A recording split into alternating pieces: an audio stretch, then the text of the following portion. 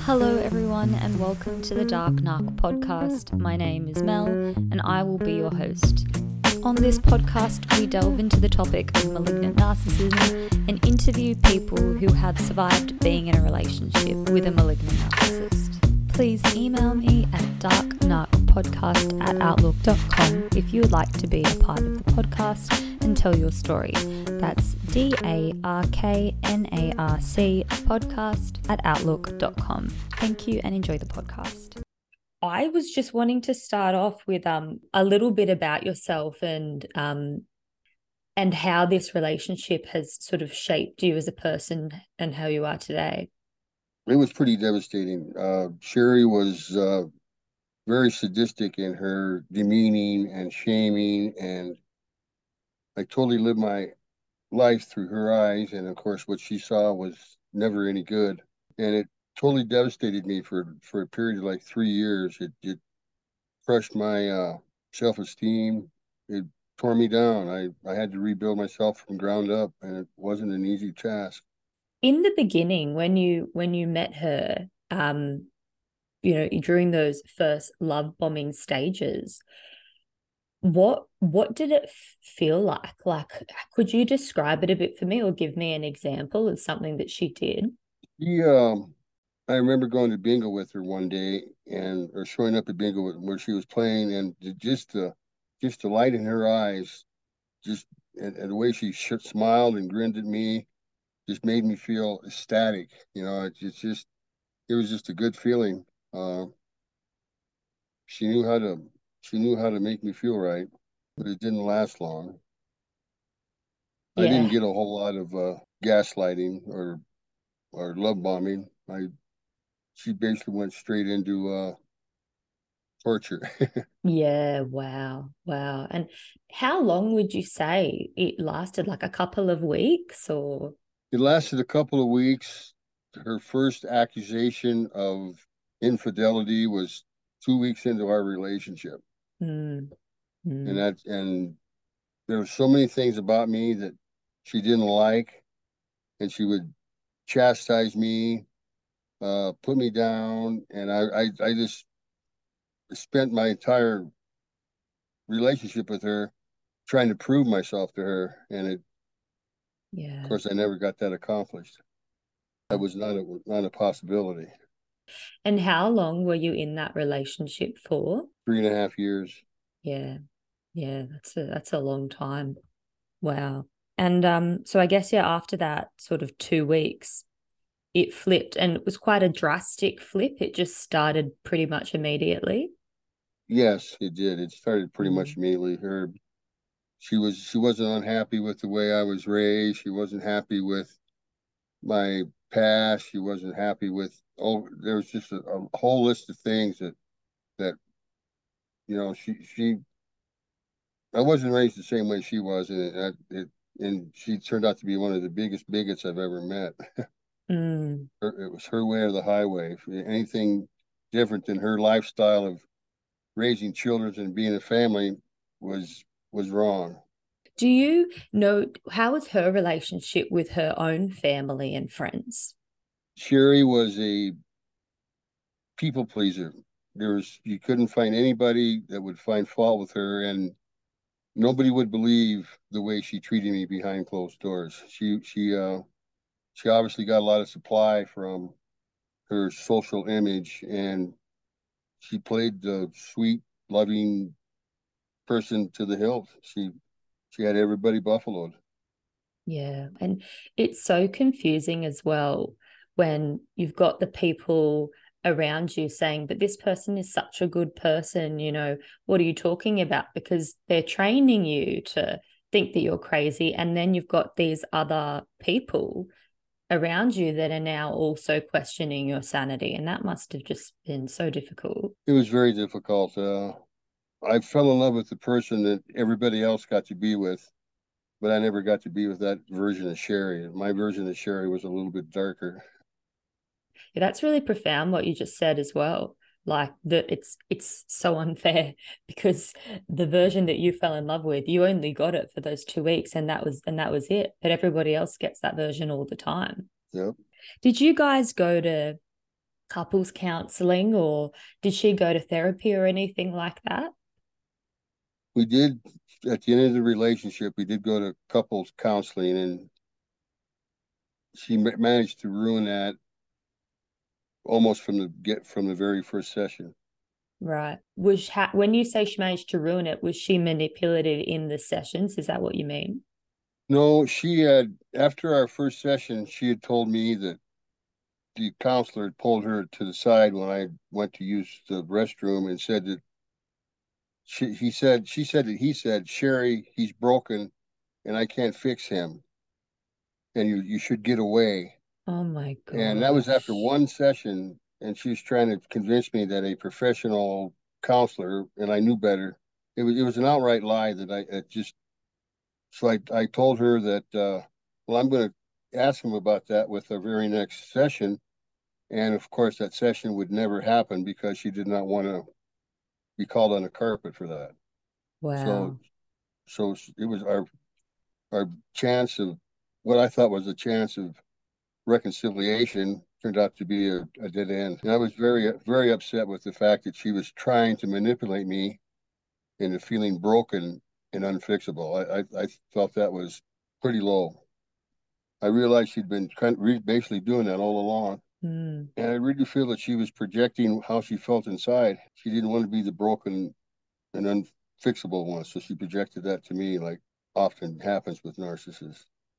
Absolutely. So would she say, like, comment about you being weak and broken and things like that on a regular sort of basis? Or did she only talk about like the brokenness in that particular period when you guys were trying to go to therapy and work through things? She excelled at taking a particular fault or flaw, whether it was real or imagined, or and she would sit there and beat me up with it all night Mm. long until I was in a rage or I was in tears. And then she'd say, "See, you're mentally unstable, emotionally unstable," and that was her trump. That was what she wanted, and then, so she'd quit. And then a few minutes later, she'd start it all over again. She was very sadistic in her methodology. She enjoyed telling me that I would never be good enough to get a house key back. She realized what that key symbolized to me, and she repeated that nonstop. You'll never be good enough to get a house key back. So like she knew it hurt, so she would say it often. Yeah, like that just she's just deliberately trying to wear you down so that you just can't recover anymore. Correct. Mm. I Yeah, was never it's allowed to feel good about the relationship or myself. that's so terrible.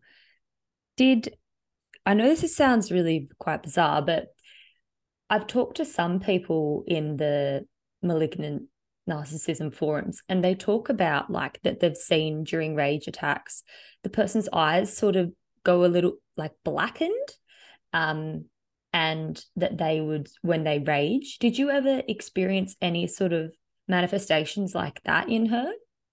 I feel that there is a demonic side to this dynamics. I did Mm. see her eyes go black. I know it's a very controversial opinion, but I have talked to some people that they completely agree with you. They do think it's a demonic possession. But of course, I guess, and it would make sense why psychology can't really do anything for these people. Um, and because you also would have witnessed the split, the pure rage, and then the trying to calm you down and a little bit of love to just keep you there.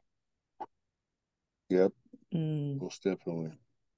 yeah, I've always said that when there's a narcissist around, the devil can be idle. I've That's just it's something I've kind of coined, but yeah, it really is true because they seem to be doing Satan's work of tearing people down, destroying people, ruining their lives, pushing them to suicide, which is exactly what a demonic force would do. Yeah, absolutely. I completely agree with you. Was Cheryl, was she diagnosed, or do you just know that's what she was? I just know that's what she was. At one point, I had her take a online test with me that checks where you were on the spectrum of narcissism, and Hmm. she pegged out on this. Wow. She pegged out, so I'm more than confident Yeah. that she was a narcissist. Well, everything you're saying just is textbook malignant narcissist. But yeah, in terms of the demonic sort of thing, it's I know it sounds really um quite out there, um, but I I'm actually wondering if there has been any malignant narcissist that has received some sort of intervention or prayers of exorcism, and if that's actually um, made any sort of difference in their life. Because I tried to find online if there were any sort of accounts of that, and I really couldn't find anything. I've done some research in that area in there, and you're right. There's not a whole lot of Mm. information. The priests and the psychologists do not intermingle. Mm. Yeah, So you're right. there is no information out there to support any of that because they just don't get together. The, Yeah. the priests and the psychologists are like mixing oil and water. Hmm. I mean, for me, like I would like to go back to uni and do my PhD. And I would love to do something like that. But you've got an ethics committee you've got to get past. And you can just imagine how difficult that would be. Plus, you've got to get a supervisor that actually is willing to go forth on that topic with you. So it's really quite a dead end. Um, it's yeah.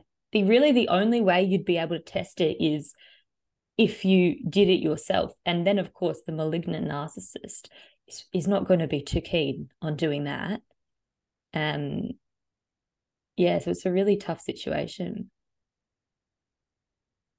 I've actually answered a couple of questions on Cord concerning spirituality and the narcissism and Mm, evil, which if the absence of love isn't evil, I don't know what is, but I've had quite yeah. a few people send me their stories about the turning the proportions of the face where they completely change their appearance, their eyes turn black, the disembodied voices. So there is some scraps of evidence here and there, but nothing that you can throw together and Mm, come to any conclusions with. yeah. No, absolutely. I mean, there are I've read a couple of books on different exorcists in the US. So there's Father Vincent Lampert, Father Chad Ripperger, and Monsignor Rossetti, and he's actually been a psychologist of 20 years. And when you read about them, because they've all performed exorcisms and they talk about the sort of manifestations that they see, and they talk about the black eyes, some instances, the little like slits eyes, like little snake eyes. They talk about the sort of guttural, deep voices, the face morphing, and it's very much overlaps with what you just said about the manifestations that the victims of malignant narcissists have witnessed. So I think it's I think it's an area that absolutely needs to be investigated thoroughly because if you think of how much pain and permanent, in a lot of cases, permanent damage that these people cause to so many people throughout their lives, I think it should be absolutely prioritized that we're looking into this field. I'm convinced there's an overlap Yeah. between evil and narcissistic behavior. Would you say you think it's just the malignant, or would you say like it's lower level narcissism as well? I think it could prevalate through the entire spectrum. I you know Mm, that there's basically judge a narcissist about how they prefer to get their supply, and any covert narcissist could easily turn into malignant overnight. You know, they're not stuck in one particular. They can slip up and down the scale. So I think any level is possibility for being touched. It's so good to talk to you about this because you really don't get many people that you can talk to about that spiritual side of narcissism. Um, so it's just so good to be able to talk to someone as well because they censor, our online forums and they can delete whatever they want. So yeah, when I actually messaged a lady, I'm on a forum on Facebook, with about malignant narcissism, and she was saying, that she needs to leave, and so I was messaging her, and because she just said she wanted someone to talk to, and I said to her, does he have antisocial personality disorder? She didn't know what that was, so I sent her like a little summary of what it was, and she's like, yes, that's him.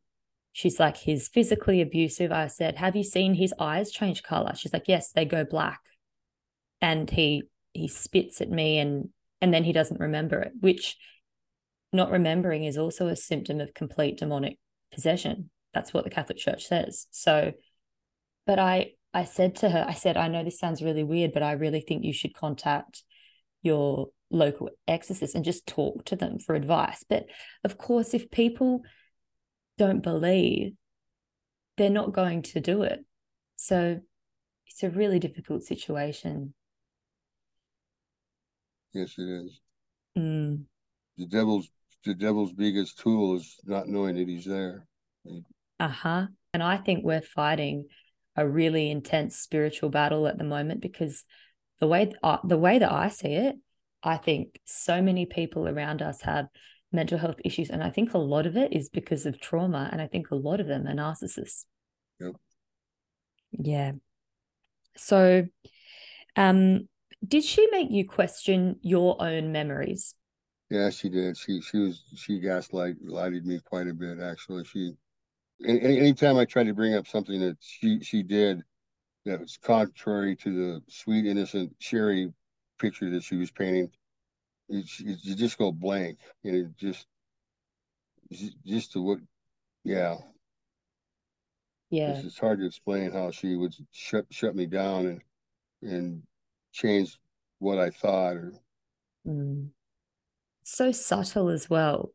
And I think that's the thing, because once you've been abused over and over and over again, and your memory's been, messed with over and over and over again, you really question your own sanity, and your memory sort of shuts off and it isn't remembering things the way it used to. Do you suffer memory problems now because of the abuse you endured?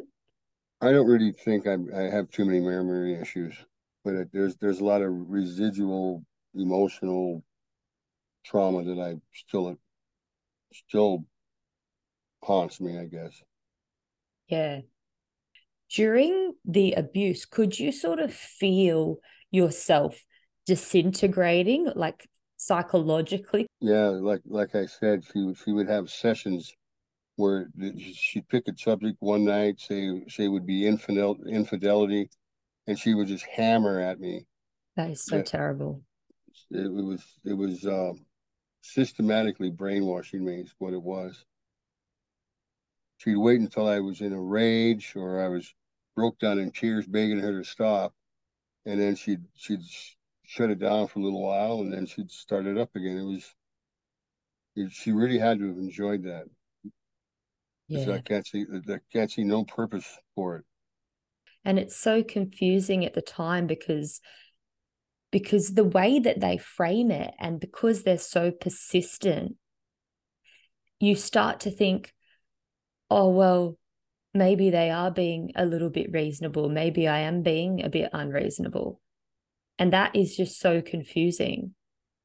Maybe I am crazy. Yeah. So when you broke up, what was that like and how did it sort of happen? It actually happened the second time she tried to bring up the lie she told our counselor. She would always say the thing that she would think would hurt me the most in that Mhm. particular instance, bringing that back up was what hurt me the most. And I was thinking she's trying to make me feel broken and unfixable again. And that's kind of when I drew the line and was able to find the strength to walk away. But I changed the hell of living with Sherry for the hell of living without her. It was Mm, it was hell that I believe added to the fact that I had a heart attack. I think it was the stress of my goodness. trying to stay away from her, trying to break up with her, trying to get me back. I just changed one hell for another is what happened. Yeah. So she tried to hoover you after the breakup.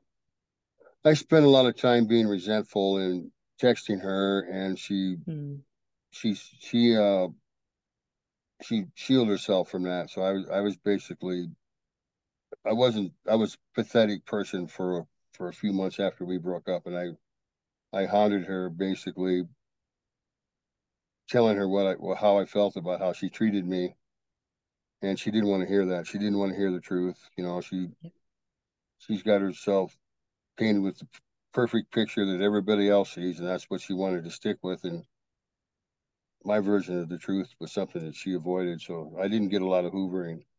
She did come back a couple of times, and I basically chased her away. yeah. Yeah. Wow. And I was pretty sorry, go ahead. I was pretty bitter. Mm, I was broken, and I knew I was broken, and I knew the reason, and I had no problem voicing my dissatisfaction with her treatment of me to her, which did not go well. yeah. With a malignant narcissist also because they spiritually break you down as well as mentally. Um, have you dealt with trust issues since this? Have you been able to go out and try to meet another partner, or does that just not even on your radar? It's not even on my radar. It's not. Yeah. I spend zero time looking for another partner. They'd have to drop it in my lap. And that's not going to happen. So Mm. And do you feel like your ability to just trust people in general has been, I guess, shattered? it's been shattered. There's I'm automatically looking for the dark side. You know, there's there's probably no way to let anybody in at this point because of the trust issues. Yeah.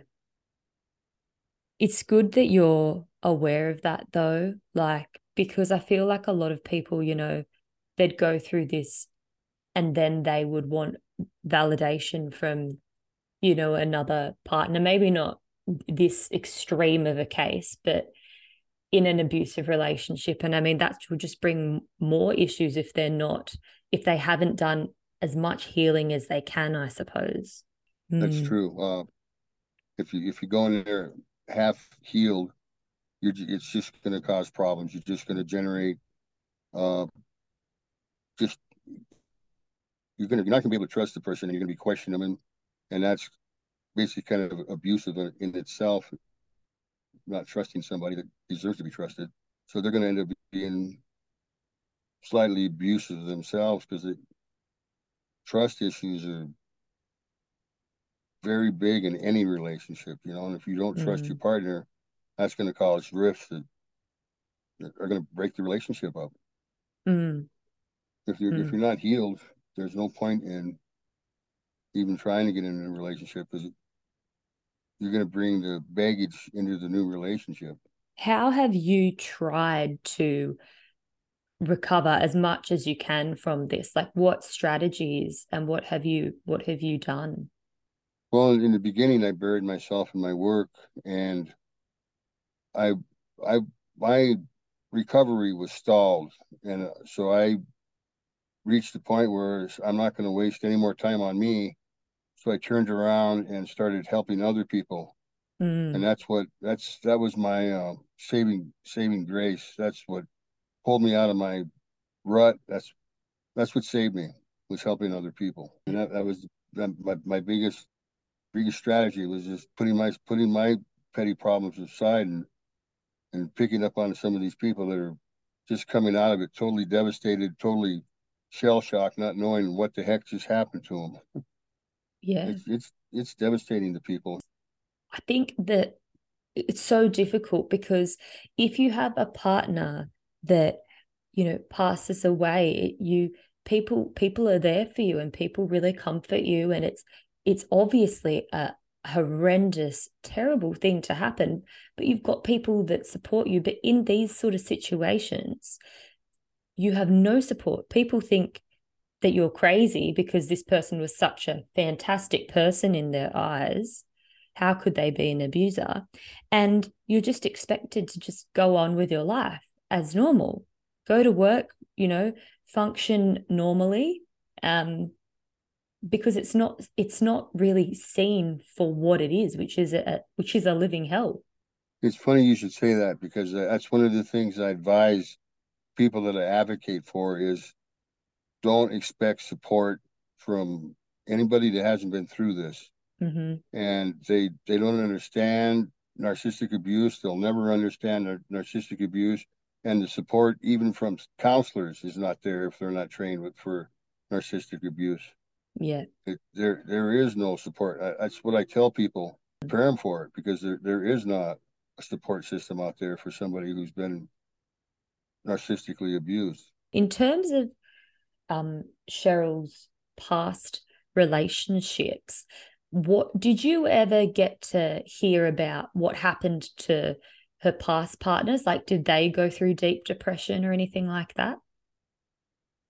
I After I wasn't getting any closure from her, I went to her boyfriend before me, Mm, and me and him put our heads together and decided that one of the things we decided was she was never going to get to heaven.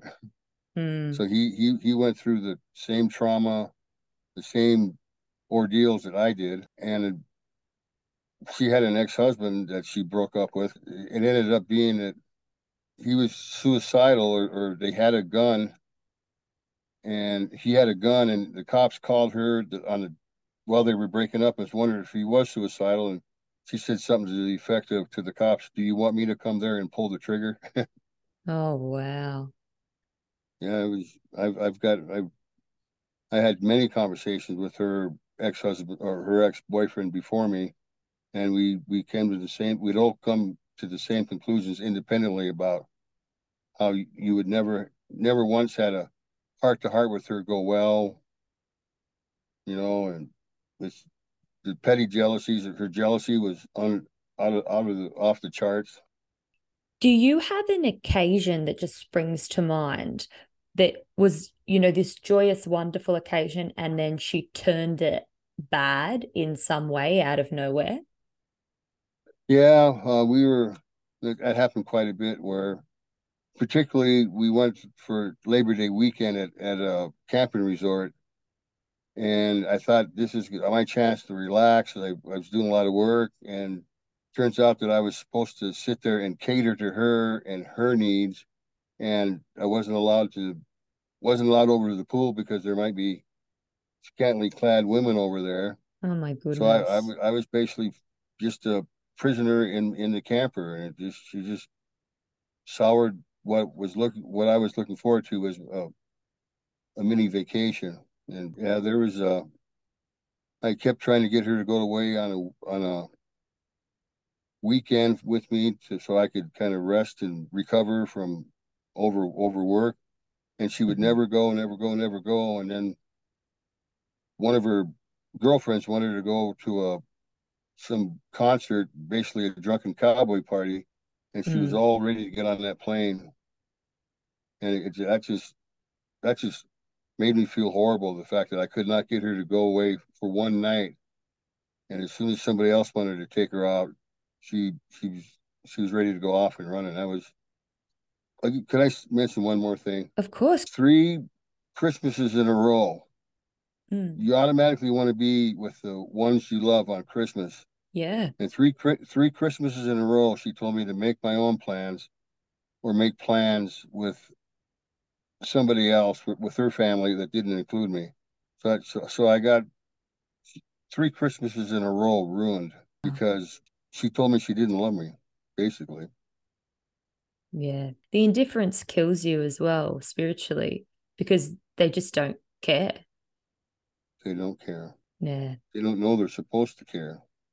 No. It's oblivious to them.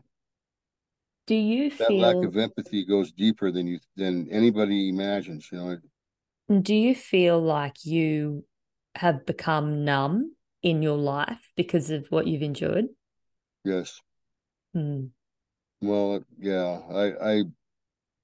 I shut down a lot of feelings that I couldn't process, and they're still blocked. And it's difficult because if you need to be able to access really painful things to process them, but when you've gone through such a severe abuse for so long, you don't know how to really access that trauma to process it. Yeah, it's I liken a lot of that to scar tissue. You're healed, but there's parts of you that just are not going to come back. There's parts that are going to stay hurt no matter what. You might be healed, but that Mm. scar tissue is going to pull and tear every once in a while. Do you do you find like your ability to experience joy in just simple things of life, like you can't experience that joy in the same way that you used to be able to? I don't do anything fun. I don't go to concerts. I don't go camping. I don't do anything fun anymore. I just don't engage. There's no point in trying to because it just ends up being, well, I wish I was home. Absolutely. And yeah, this is probably a tough question, but did so after like you guys were officially sort of broken up, I'm assuming she was just out there looking for more supply immediately. You know something? She never quit looking for supply, even when we were together. Yeah. She Mm. had somebody she had been dating before we got together that should have been informed that she was in a committed relationship and not available for dating anymore. 3 months into our relationship, before I found out about it, and she found my replacement 6 months before we broke up. So Wow. looking for supply was uh, it never stopped, even though we were together. It was an ongoing process. It's just consistent also. Like you get no break when you're in that sort of abusive situation. And the funny thing is, I found out that she was still conversing with somebody she was dating before we met, because that was the thing that she come up with that particular evening that would hurt me the most. Was the truth was actually what would hurt me the most that particular evening, and that's how I found out about it. My Is goodness. that was what she was going to use to hurt me the most, and that was, she excelled at that. She would always come up with something that would hurt me the most. Mm. Just go for the kill They take your deepest wounds and then they try to just exploit them and rip them open as much as they possibly can. with no remorse or regret. They do things that we would shock ourselves at and be remorseful over with absolutely no qualms. They forget about it in a few hours. That the devastation that they caused you got to live with it, and they forget about it, and you're supposed to act like you forget about it a few hours later. And do you feel like you have a shorter fuse and like you get more anger than you used to get because of what you've gone through? I've kind of always had a short fuse, but there's no doubt it's affected my emotions. I don't. I have less tolerance of people. That helps keep me isolated a little bit. And that's what all this abuse does. It just what makes you not want to interact with people because you're so done and you've been abused so badly. And then the people that you've tried to reach out to, they don't understand. They can't understand what you've actually been through and the evil that you've endured. So it's just easier to retreat into yourself. Yep. People treat you like you're overreacting. It's just a breakup. And that's exactly what you get. And that's the just further invalidates the victims of narcissistic abuse. Pull yourself up by your bootstraps or whatever. Back on the topic of evil, I actually tried to like write a few letters to different psychiatrists and priests overseas, and I didn't receive any reply from anyone. But I feel like I feel like we have an obligation to try to tell people about the origin of this disorder, because I think it stems from trauma and that the narcissist goes through when they're younger. But it's something also. It's hard to find people talk about their experience with malignant narcissists. It's not really like, I tried on YouTube, I tried on podcasts, I tried Googling. There wasn't really like a long interview that I could listen to um, where people are actually talking about their own experience. And I think if we can tell our experiences, if someone that is in the situation that is confused and doesn't know what's going on comes across it, then maybe that would be able to, help them. Thank you so much for talking with me today. And yeah, I'm really happy that I got to talk to you. It's been wonderful. I appreciate the opportunity to put my story out there, I guess. Yeah. Yeah, well, thank you so much. I'll let you go. My pleasure. God bless you. God bless you. You have a good morning, I guess, is over there. Yeah, I will. Thank you so much. All Yeah. right. Bye. See ya. Bye. Thank you so much, guys, for listening. If you'd like to be a part of the podcast, again, please email me at darknarkpodcast@outlook.com. Thank you.